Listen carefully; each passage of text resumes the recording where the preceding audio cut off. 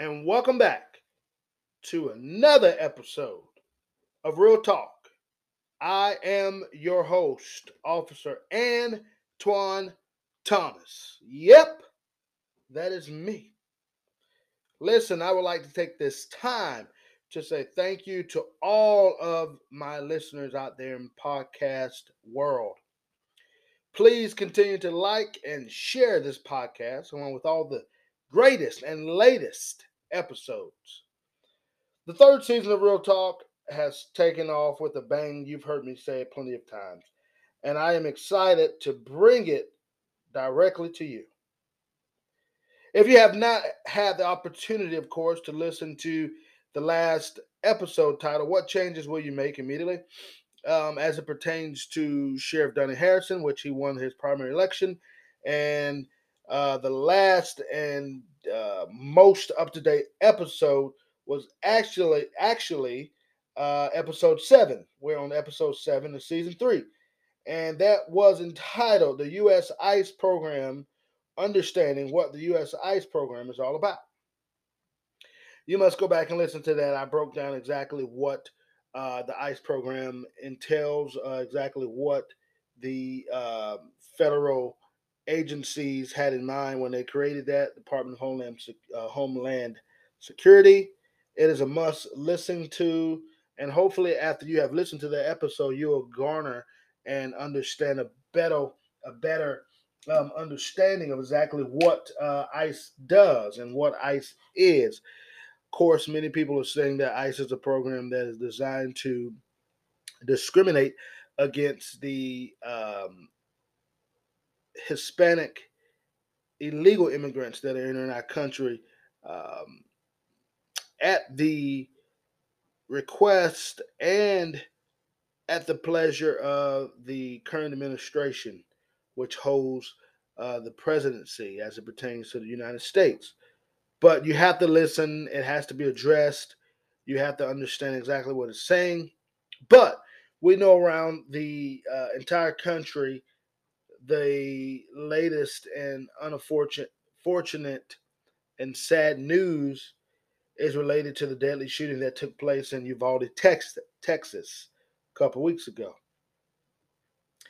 Now, I have to remind you that this show is centered around the law enforcement community, as each of you know and are aware of.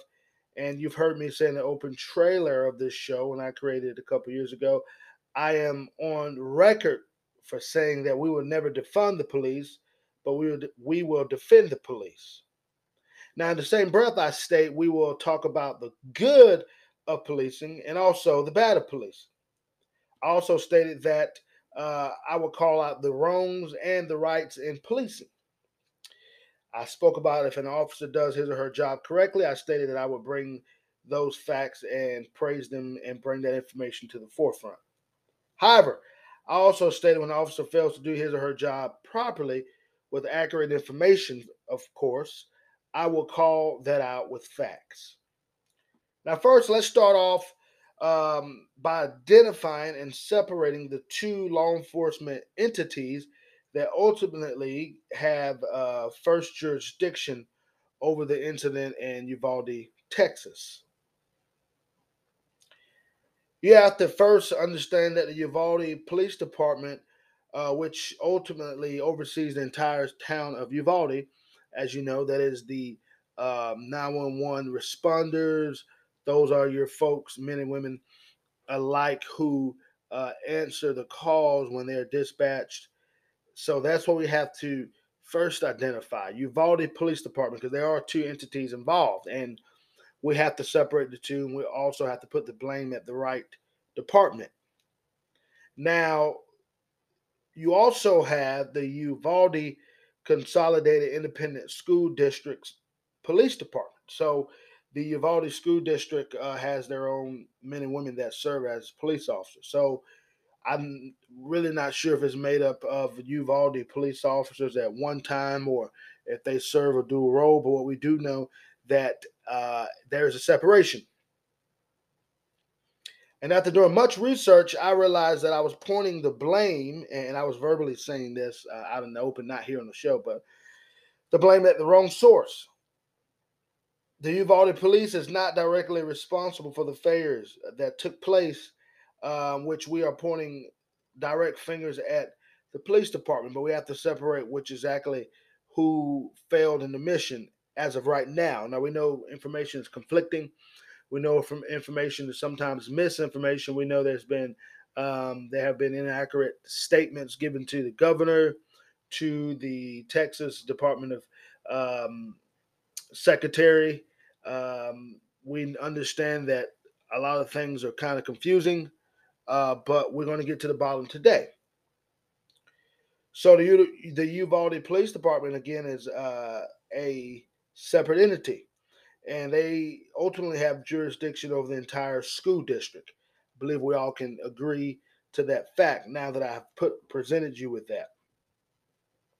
Now, it is very clear that the Uvalde School District Police Department appear to be holding back facts, and we've seen that.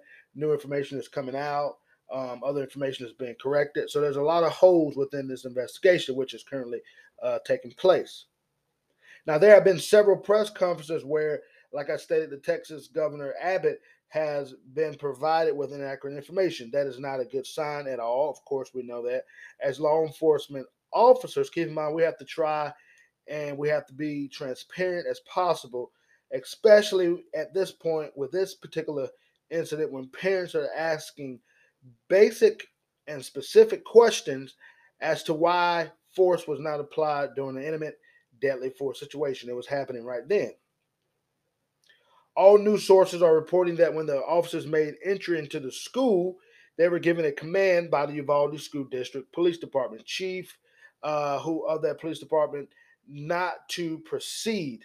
Okay, so the chief of the Uvalde um, Consolidated School District made the decision not to breach and not to go in those classrooms where the active gun shooting was taking place by the gunman, which is a big, big no no. Okay. Now, I'm going to stop there for just a second because some of you are saying, where are you heading with this show? Well, this show is not necessarily designed to criticize the um, two entities, the police departments. Ultimately, we know there's tons of other law enforcement agencies there, including the FBI, Texas Rangers. Not sure the ATF is there, but if they are, you just have a huge conglomerate of different entities at that particular location right now. And that is Uvalde, Texas. So we have to make sure that we understand the Uvalde police chief, who is Chief Rodriguez, and the Uvalde School District Police Chief, Heron Dundo, are two separate men. I have to also state that too, working for two separate PDs, police departments.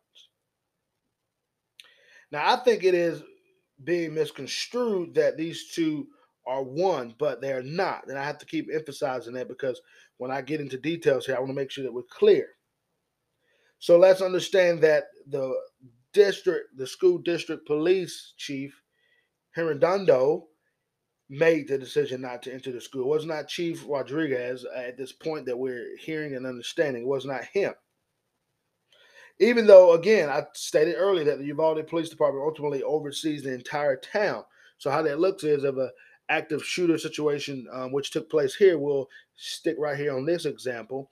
Uvalde, because the jurisdiction lies within the Consolidated School District's police department reigns, they have the ultimate investigation, the ultimate say so, even though they're in the town of Uvalde. Uvalde um, can come in and take over at the request of the school district police department. But Uvalde is Uvalde. That is the town where people pay their taxes to. They get their first responders from being fire, rescue, and EMS, and obviously police. So we want to make sure I keep emphasizing that so we don't get things misconstrued. Now, however, however, I will say that the police chief, in my opinion, made the wrong call not to breach that door because every second, every minute, and every hour counts as it pertains to preserving the lives of precious and innocent children, and we saw that. Now, according to sources, an hour and 25 minutes went by before they breached and made contact with the suspect, who was ultimately killed. And I'm not going to mention the suspect's name on this show. It's not about him. Don't want to praise or give any room for him. Okay. We have to remember that the children cannot think quickly on their feet in most cases. So they should have made a decision to go in, and unfortunately, there may have been some police officers that may have not made it out. But we do know at that time, looking at the facts, that if they would have went in, they could have preserved maybe more lives and had less casualties. Now, this is a maybe. We don't know what there, but from what we're hearing, what we're seeing, and as an active me being an active police officer, I understand that we're trying to go to the threat and to stop the threat. We don't wait. We don't. Continue to stall until the proper equipment get there. We have to somehow make a decision to do our best to go in to preserve, even if it's one life that is saved and spared. We did that, but there was a failure because they waited outside the door, hearing gunshots going off. Now the chief of the school district stated that it was at once an active shooter turned to a barricaded subject. Now, again, I was not there, you was not there, but what we were hearing by family members, parents, and um, police officers that was there, that they could have went in and they wanted to, but they were told to stand down as they stood outside that metal door, wondering what was behind the door. Okay, but that did not take place. Now, children also in most cases cannot defend themselves. Be different. And I use example for the Tops grocery store shooting in Buffalo, New York. Now we see that nobody had a weapon there, but they were adults that were killed. We're not taking anything away from it, but we do know that adults have a better chance of survival. You're talking about 5, 6, and 7, and 8, 9, 10, 11-year old kids. Now we saw that some kids were able to think quickly on their feet, and they smeared blood on their person from one of their dead classmates. But not every student was able to do this. Not every student was able to think that fast. But at the naturalization of it, the obvious facts is children have a better chance of not surviving than an adult in those type of environments.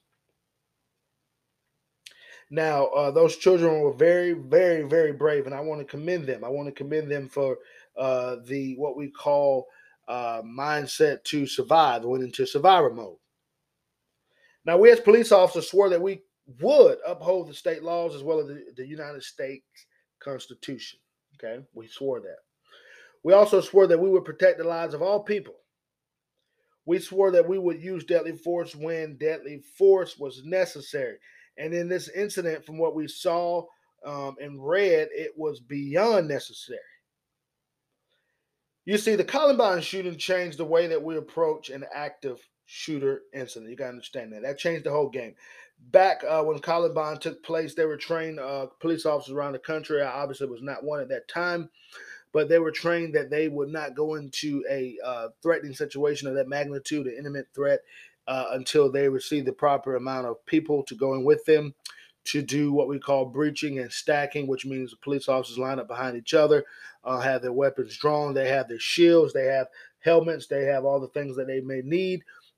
Even times that they would wait till the SWAT team came in, which we know those are more elite and tactical and efficient and more trained to handle those situations, and they have better body armor, they have better guns, they have better vehicles, they have better of everything because they go into hostile environments, just like a normal beat police officer would, but they are trained. But at that point, that is where the fatal errors were made in Columbine because they waited outside to gather. They got it behind cover, which are their vehicles, behind buildings, and stayed out of the way of fire until they had the proper manpower. Now that changed, okay, and we're no longer allowed and are trained to do this. We're trained to go right to the threat and to stop the threat. Now we want to be clear that in an incident like that, again, we understand lives are going to be taken. Possibly some officers may be um, casualties, but we swore we uphold to go in and do our job effectively and prevent the mass casualties. We also swore that we would put our lives before others. That is what a police officer does, the same as the military. They put their lives before citizens back home, okay, on the, as we say, homeland. Yes, unfortunately, there will be casualties, as I stated. Most likely, the police officer side will probably have more, but the breaching process has to take place. Again, the longer you wait to make entry, the more victims inside are being killed. And we saw this in Uvalde.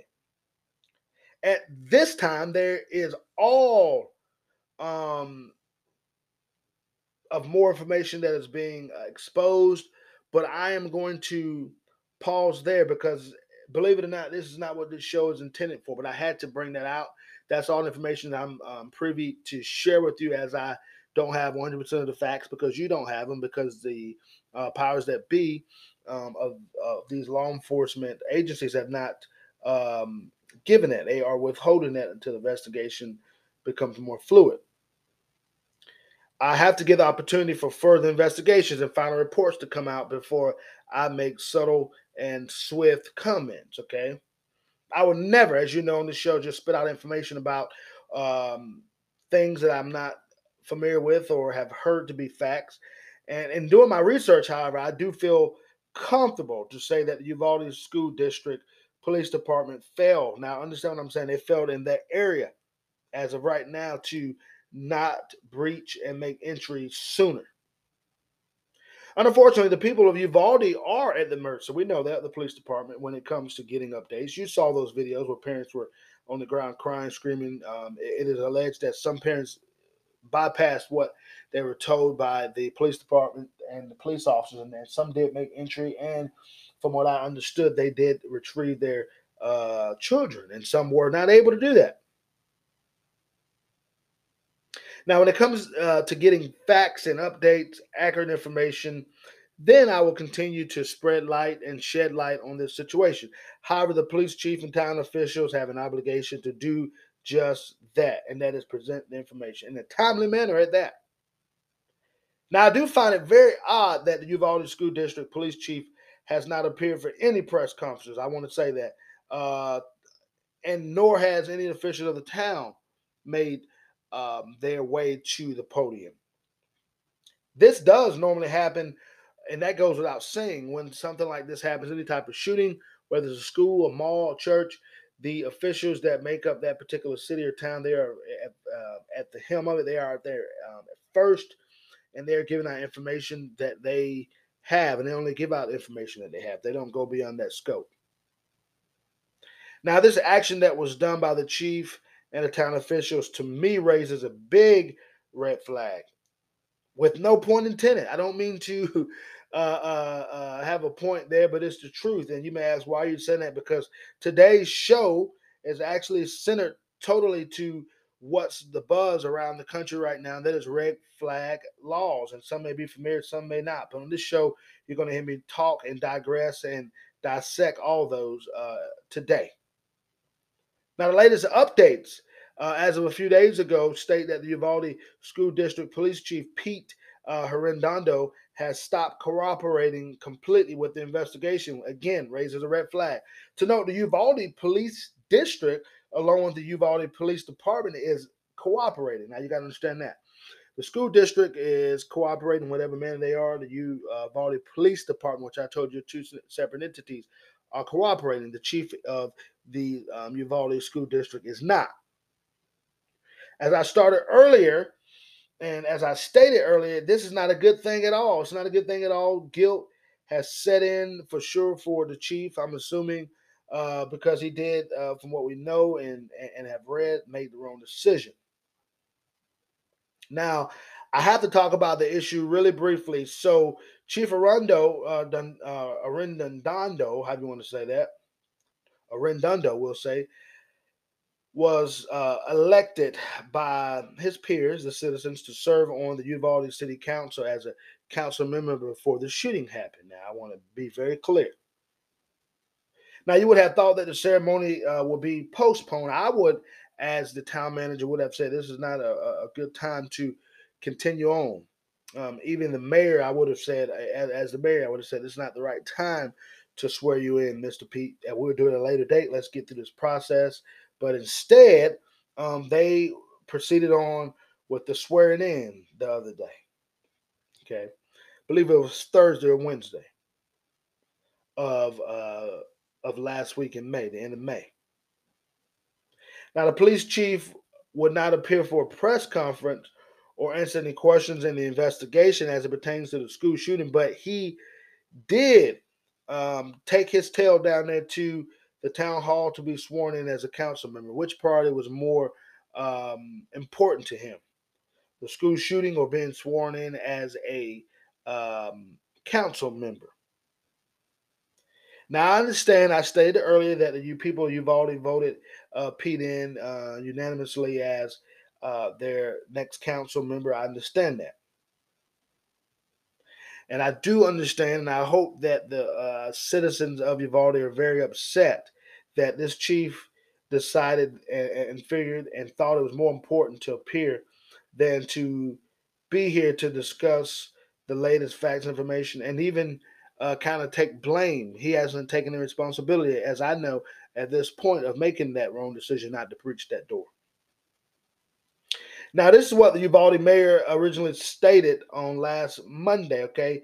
That the special city council meeting that was held would not take place as scheduled. They had a scheduled special meeting, okay?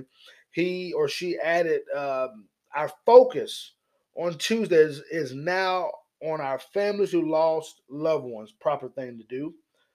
Although there was no formal ceremony, they still went forth, meaning there was no formal ceremony, so no cameras and citizens were invited. It was strictly the council members, the town manager, the mayor. But the ceremony did take place. It just was not a formal ceremony. It could have been a quick, raise your hand, put your hand on the Bible, right hand on the Bible, and raise your left hand and take the oath. I don't know exactly. But now the town manager, who we have his name now, Lawland, said that the members of the council came to the city hall at their convenience. So we see that they also showed up. The council, men and women, showed up during the day, okay, so that he could be sworn in, so the chief could be sworn in. Adding that Arredondo did appear. He did appear. See this? I'm going forth with it to receive the oath and sign paperwork. So he did. He did go forth. Okay. Now the police chief was elected to the council earlier this month, which would have been in May.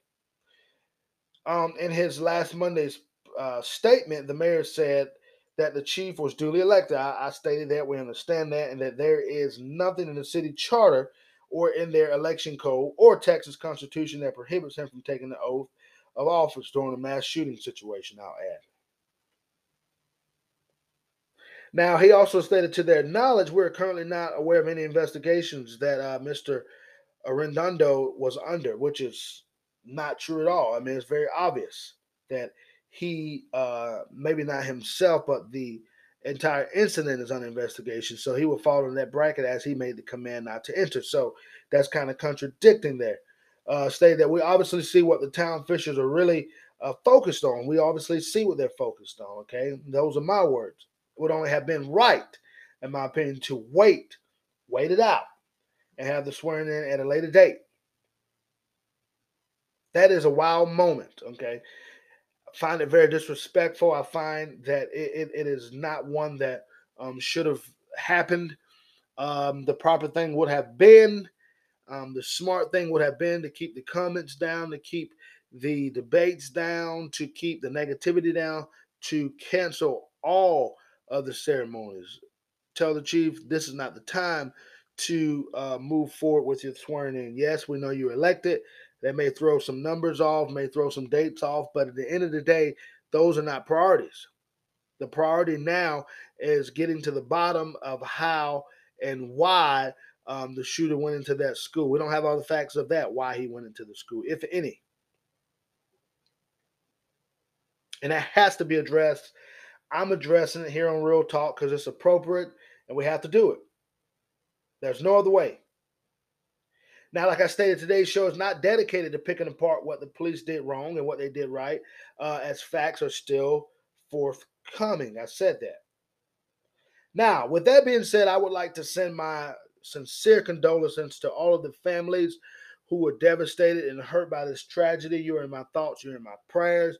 I can only imagine. I'm not a parent, I am a uncle, but I do want to state that I understand this is a moment that will never be forgotten.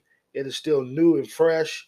And I just want to say that we hope this never happens the way it happened again. And I always talked about it as a former sheriff's deputy overseeing crime prevention for that particular agency, the Wake County Sheriff's Office. I was privileged to go out and talk to many students, many parents, many churches, and I even had the pleasure of setting up security teams and also presenting the active shooter information to corporations, to private owned businesses, to churches. And one thing I always said, and we say this in law enforcement, it is not when an incident or a mass shooting or a massacre happens. Excuse me, back up and say it is not if one will happen, it is just when, because it is going to happen. So it's never we can think hypothetically and say if this happens. We always implement that when it happens, these are the steps, these are the measures, this is the process that you want to take to go into survival mode. We're very upfront about that in law enforcement because we do not predict the future, neither can you. So all that is safe to say is when it happens, you want to be prepared, which is why we teach active shooter scenarios, even in law enforcement training as it pertains to this. As a police officer, I never know when I'm going into an active shooter situation. I can start out with a beautiful day, cup of coffee, topping off the morning, to having breakfast, to speaking to a class of students, to writing tickets, to having lunch, to going into a call where there is a school shooting or there is a shooting at the grocery store. We never know. Police work, as I always state to everybody who I come in contact with, they ask me, police work is always evolving, forever changing. Yes, we deal with some of the same people, but we have some of the same types of calls. But understand that every call is different, even from the family, the husband and wife that fights daily. That one call that you go on could be that active or barricaded shooter. So yes, our calls are the same, being that we deal with domestics, runaways, missing persons, disturbances, motor vehicle crashes, but every call is still different. That motor vehicle crash that I go on could be routine to me until I arrive and realize that now it has turned into a disturbance to a shooting situation or to a fight, a brawl. Never know. Police work always evolving, forever changing.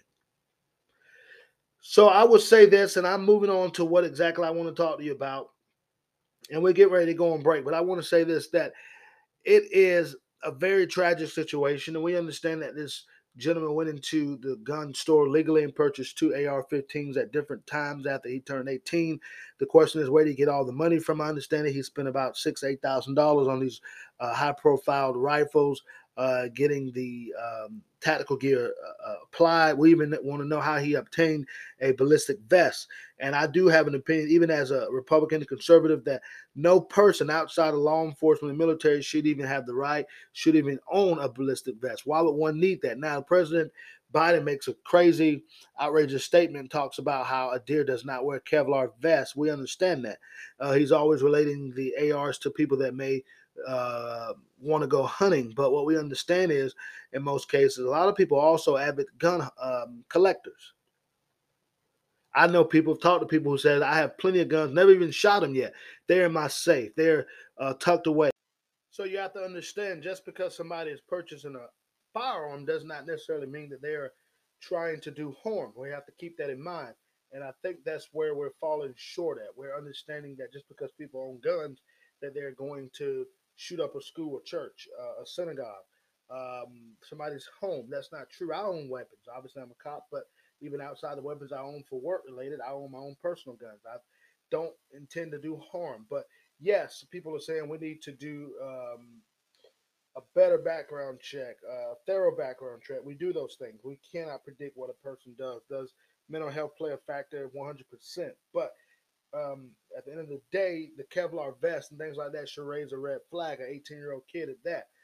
You have to also look at the dynamics of these people, look at the personalities, talk with them, kind of address them. People say, well, should the gun dealers should they be held responsible for this? And the question and the answer is no. Now, should red flags kind of be elevated and should they be brought to the forefront? Sure.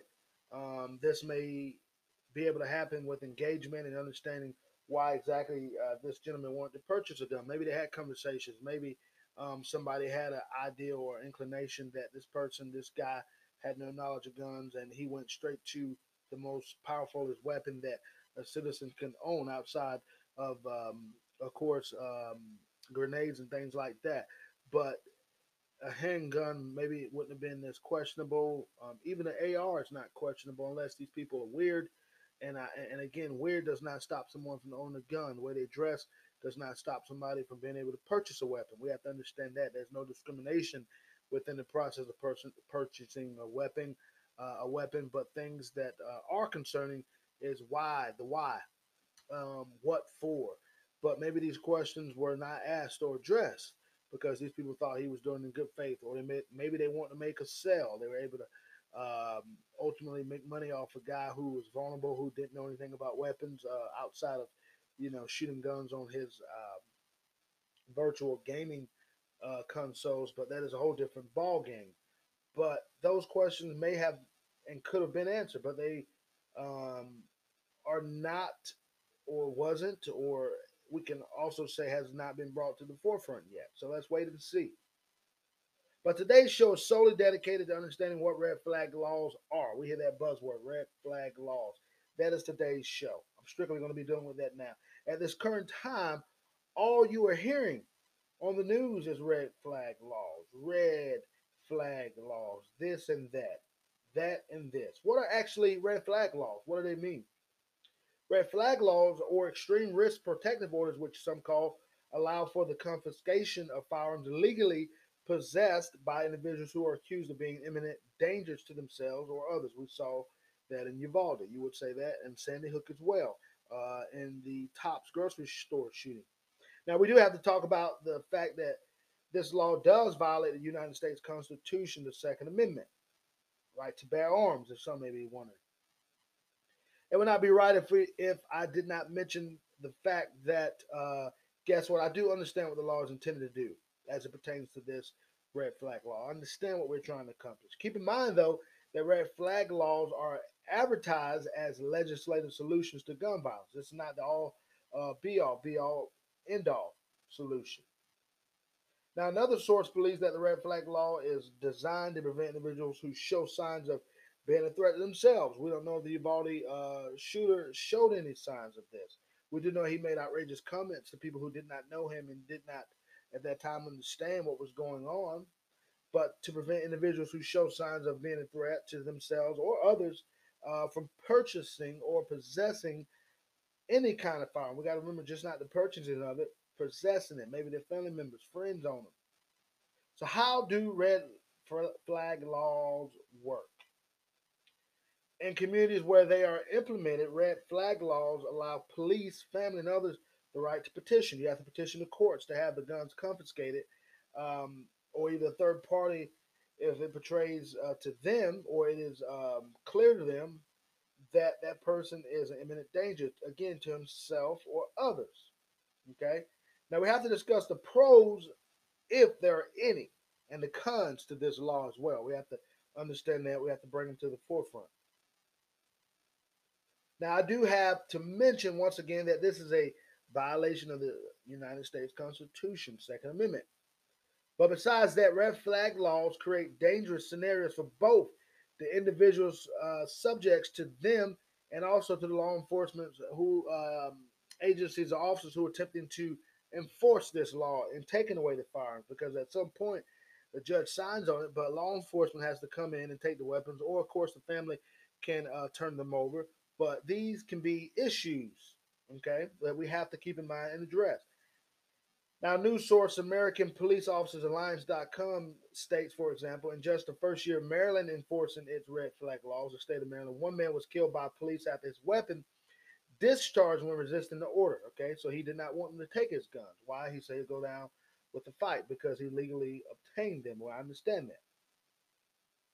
Okay. Now, allowing third parties to request the confiscation of law abiding citizens. Keep in mind, law abiding citizens' firearms leads to violation of the Constitution. I'm going to always say that. I'm going to keep hitting it in your brain and individual liberties of American citizens. This is why the conservative movement is fighting back on this because it is a violation. We can't just go around violating the Constitution without um, reprimand and consequences. They can also lead to frivolous and vindictive attempts to target police, as it is evident in Colorado. This happened in Colorado in the case, okay? You can look that up at your leisure. Now, statistics show that thousands of red flag law petitions have been filed in 18 states now, including Washington, D.C. Okay, since these laws were first enacted in 1999. Now, with the majority coming in recent years following the Parkland shooting, I cannot forget about that one. How can I forget about the Parkland shooting in Florida, Fort Lauderdale, which is where I'm from? Okay, born and I was, some would say not raised, but I was born there. To the age of 12, I left and moved to North Carolina with my parents. Now, it's not clear, however, how much these unconstitutional laws have decreased in violent crime or gun violence beyond other federal regulations already on the books. We've got to keep in mind there are mechanisms and laws in place. Now, I want to take a look at New York, where firearms are frowned upon. We know that, and they are illegal to even possess in the state of New York. As we know, New York has one of the toughest gun laws in the states, and they're still adding more to this. Okay, but yet we see a lot of gun shootings taking place by criminals who shouldn't own guns at all, gang members who shouldn't own guns at all. Now, the red flag law, also known as the extreme risk protection order law, is effective in New York State, and they enacted this in August 24th, 2019.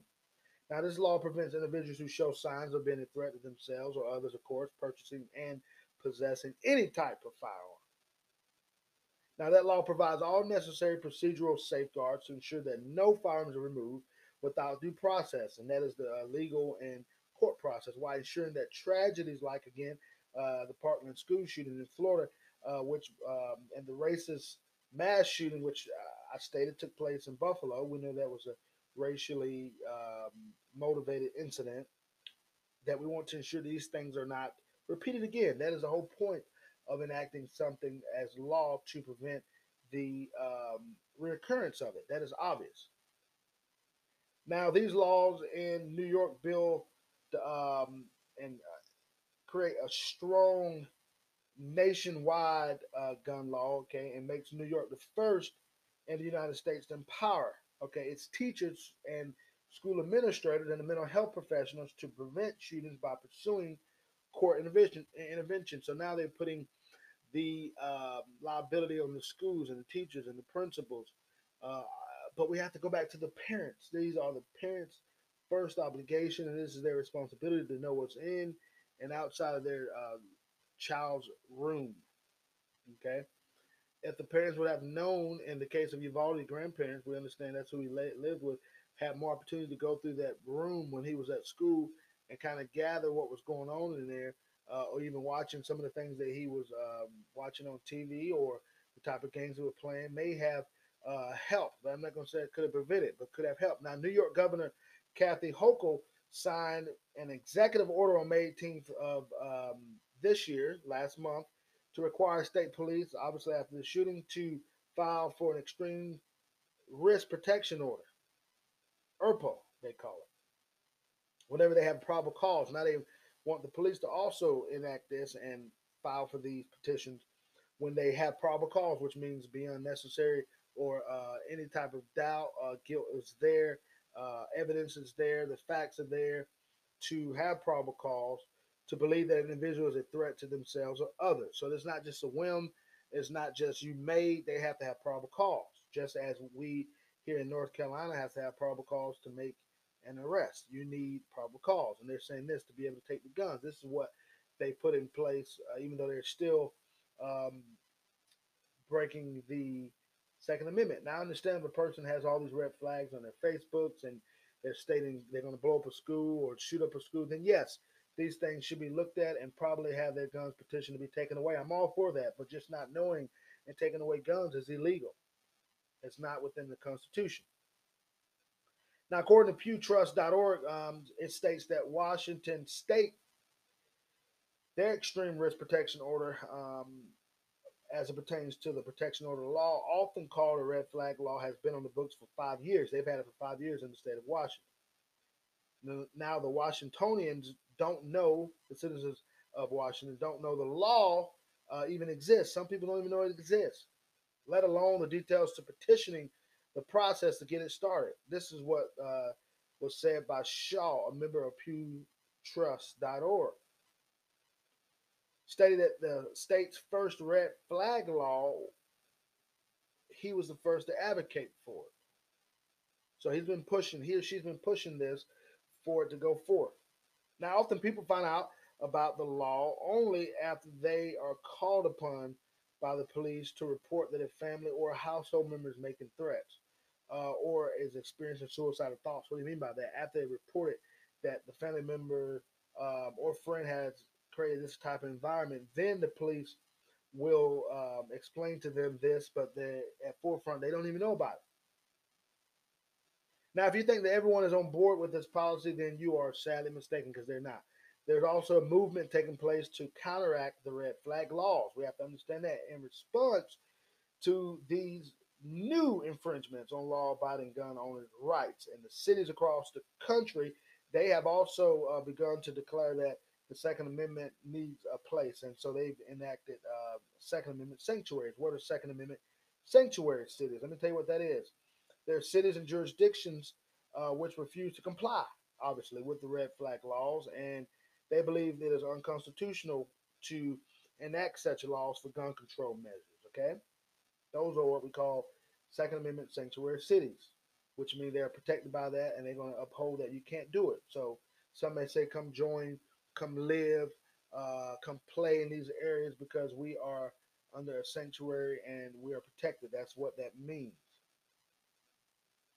Now, understand there are over 1,200 Second Amendment sanctuaries across 37 states in our country. The citizens of Virginia alone have established the Second Amendment sanctuaries in 86 of their um, counties. Okay, excuse me, 95 counties, but they also have implemented in 86 Second Amendment sanctuaries. So 95 counties, they have this. Okay. Now, I want to now discuss what your president, Biden, states he'll be doing along with some of the Democrats on Capitol Hill to um, impact, to counteract this issue as it pertains to red flag laws. Now, apparently, there are now bipartisan talks amongst both sides, Democrats and Republicans, about gun reform, and I'm all for gun reform within reason, within right. Some Democrats are saying that they now have Republicans sitting at the table with them, which is not bad. It's always good to have a conversation with them to discuss the gun reforms, to raise the age to purchase firearms, and AKA most definitely rifles. They want to enact more stronger and tougher mental health background checks. Now, Biden also states that he will begin aggressive conversations with the lawmakers, the legislators, to enact a version of the red flag law. So apparently he's working on this now. Now, this is my last point. I watched Biden give his press conference on last Thursday, okay, back in May, the end of May. It was last Thursday evening to be exact. And I want to give the exact date when that took place. So that was on May 30th. Biden went to the air, did a press conference on that last Thursday evening, May 30th, regarding the shooting. Now, I cannot believe what I heard come out of his mouth. Now, keep in mind that each president is given teleprompters. We know that to read from when they're holding press conferences, etc., so they don't get things misconstrued. They don't go off the beaten path. Biden stated that there were 26 people who died in the Uvalde shooting. Now, remember, he's reading from the teleprompter. There's no way there was an error that had 26 people killed. We understand there was 21 people. Okay, we understand that for a fact. We know that there was 19 uh, children killed. Okay,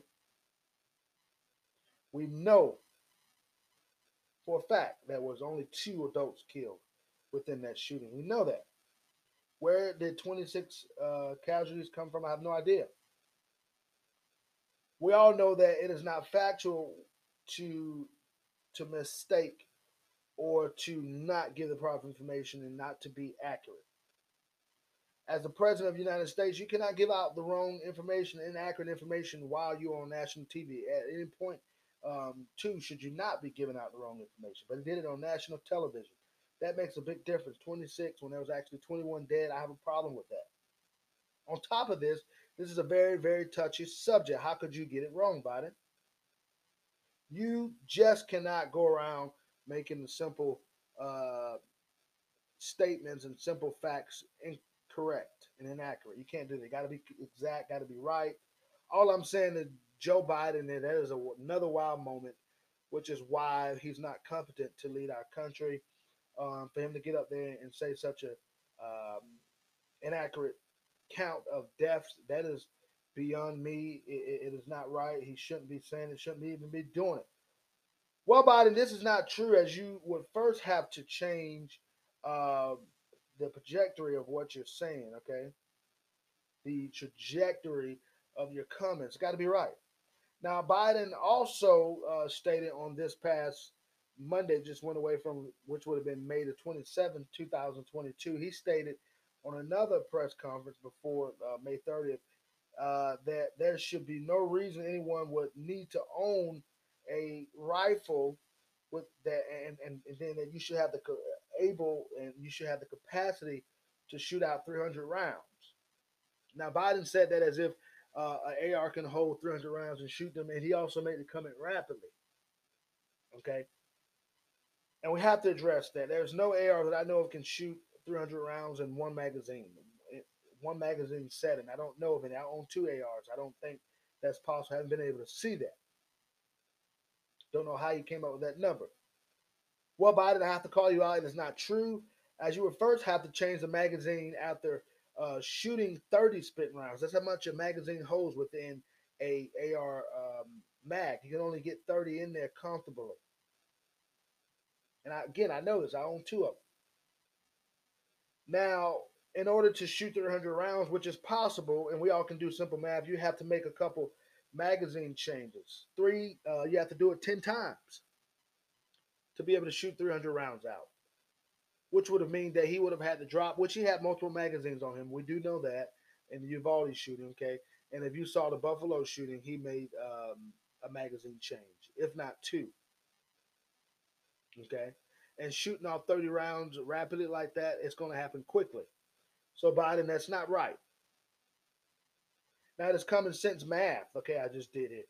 But a magazine holding 300 rounds is just not accurate. And I keep saying that. It is misleading to the folks who have no idea what guns are about, what they do, how many magazines they hold. We have to talk about that because your words matter, Biden. Words matter, okay? Now, Biden had the opportunity to regroup and come back, recess after being, I'm sure, slain and reprimanded by his staff for making such a narrow minded and inaccurate comment. Now, these are just the simple things. These are just simple things, Joe, that you have to get right, Joe. You got to get them right. If you're going to defend a point, you have to make sure your statements, your points are accurate, and that you back them up with factual information. Now, Biden had the opportunity to regain himself in the statement that he made during the press conference. He regained himself on that May 30th press conference, okay? And this is what he said. He said the AR magazine hosts 30 rounds. Ding, ding, ding. Biden, you got it right. You're now correct, and I can no longer reprimand you, harass you, make fun of you for saying that because now you have said the right things, okay? You've said the right things. 30 rounds is what a magazine holds, okay? So we have to be correct with that. I'm almost done with this episode, but it was much needed that I come on here and talk about these things. Uvalde police failures, the school district failures, and then go into the red flag law. Now, I got to throw this in there, okay, really quick. I would not want to be the Texas DPS secretary right now, okay, or colonel, the director of DPS. His name is Stephen McCraw, excuse me. I would not want to be him because he has a very important and tough job as he's trying to bring out information. He's called out the Uvalde School District Police on the failure of not making entry.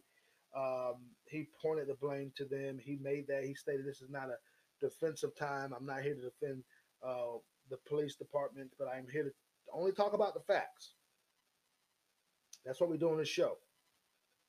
Now, keep in mind, all mouths and ears point directly to him right now, Colonel McCraw, because he is the lead person in this investigation, and he's the one that you keep seeing appear on the news medias. Okay, and everyone involved, including the media, they want answers and they want them now. Of course, all information is not able and privy to be released now. It's not even possible for him to get all the information out now because he's still gathering it. And as he gathers it, he put it together with his staff and he presents it to media and to the world. And I just want to say good luck to you, Colonel McGraw. It is McGraw. I've been saying McCraw, but it is McGraw with a G. I do want to say that you have a tough job. And again, on this show, I go by fact, which is why I'm correcting your name.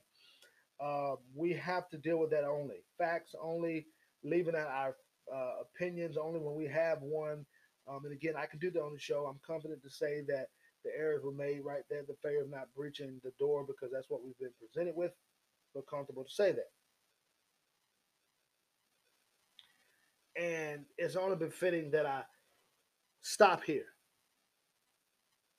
It's only befitting that I go no further because at the end of the day, we have to understand this. We are facing a world of violence and it is not getting better, it's getting worse. And the only way to combat this, the only way to really stay true to what we know and believe, we have to get to the bottom of it. We have to really seek the information that we're seeking, and we have to get to facts, facts only, okay? And if things are not going the way they should go, we have to dig deep, dig down inside, and we have to appropriately address what is going on in our country. And on this show, I do that. I don't give out wrong information. I only give out the facts, okay? And that's what we do on this show. This show is dedicated to giving out information and giving out the right information. And I do that here. And again, I want to send my condolences to the family and families of all the victims and to the police departments as well. You're going to need it.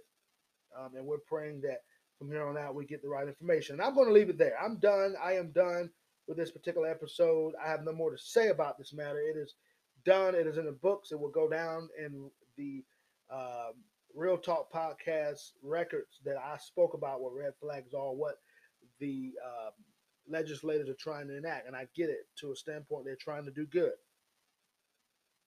But I'm going to leave it there. Listen, I've really enjoyed bringing this show to you, as I always say.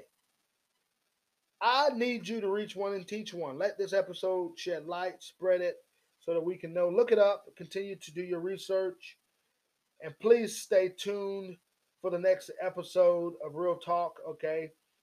And more information I get, I may continue this and bring out facts or uh, one thing we don't do in law enforcement, we always state we don't want to Monday morning quarterback the issue because we was not there, and I hope that you would do the same. But I only want to get on this particular episode and bring the facts to you, and I've done that, okay? Please, God, continue to bless our country. May God bless you. God, continue, please, to bless our men and women that are making up the armed forces. And please continue to bless men and women in blue.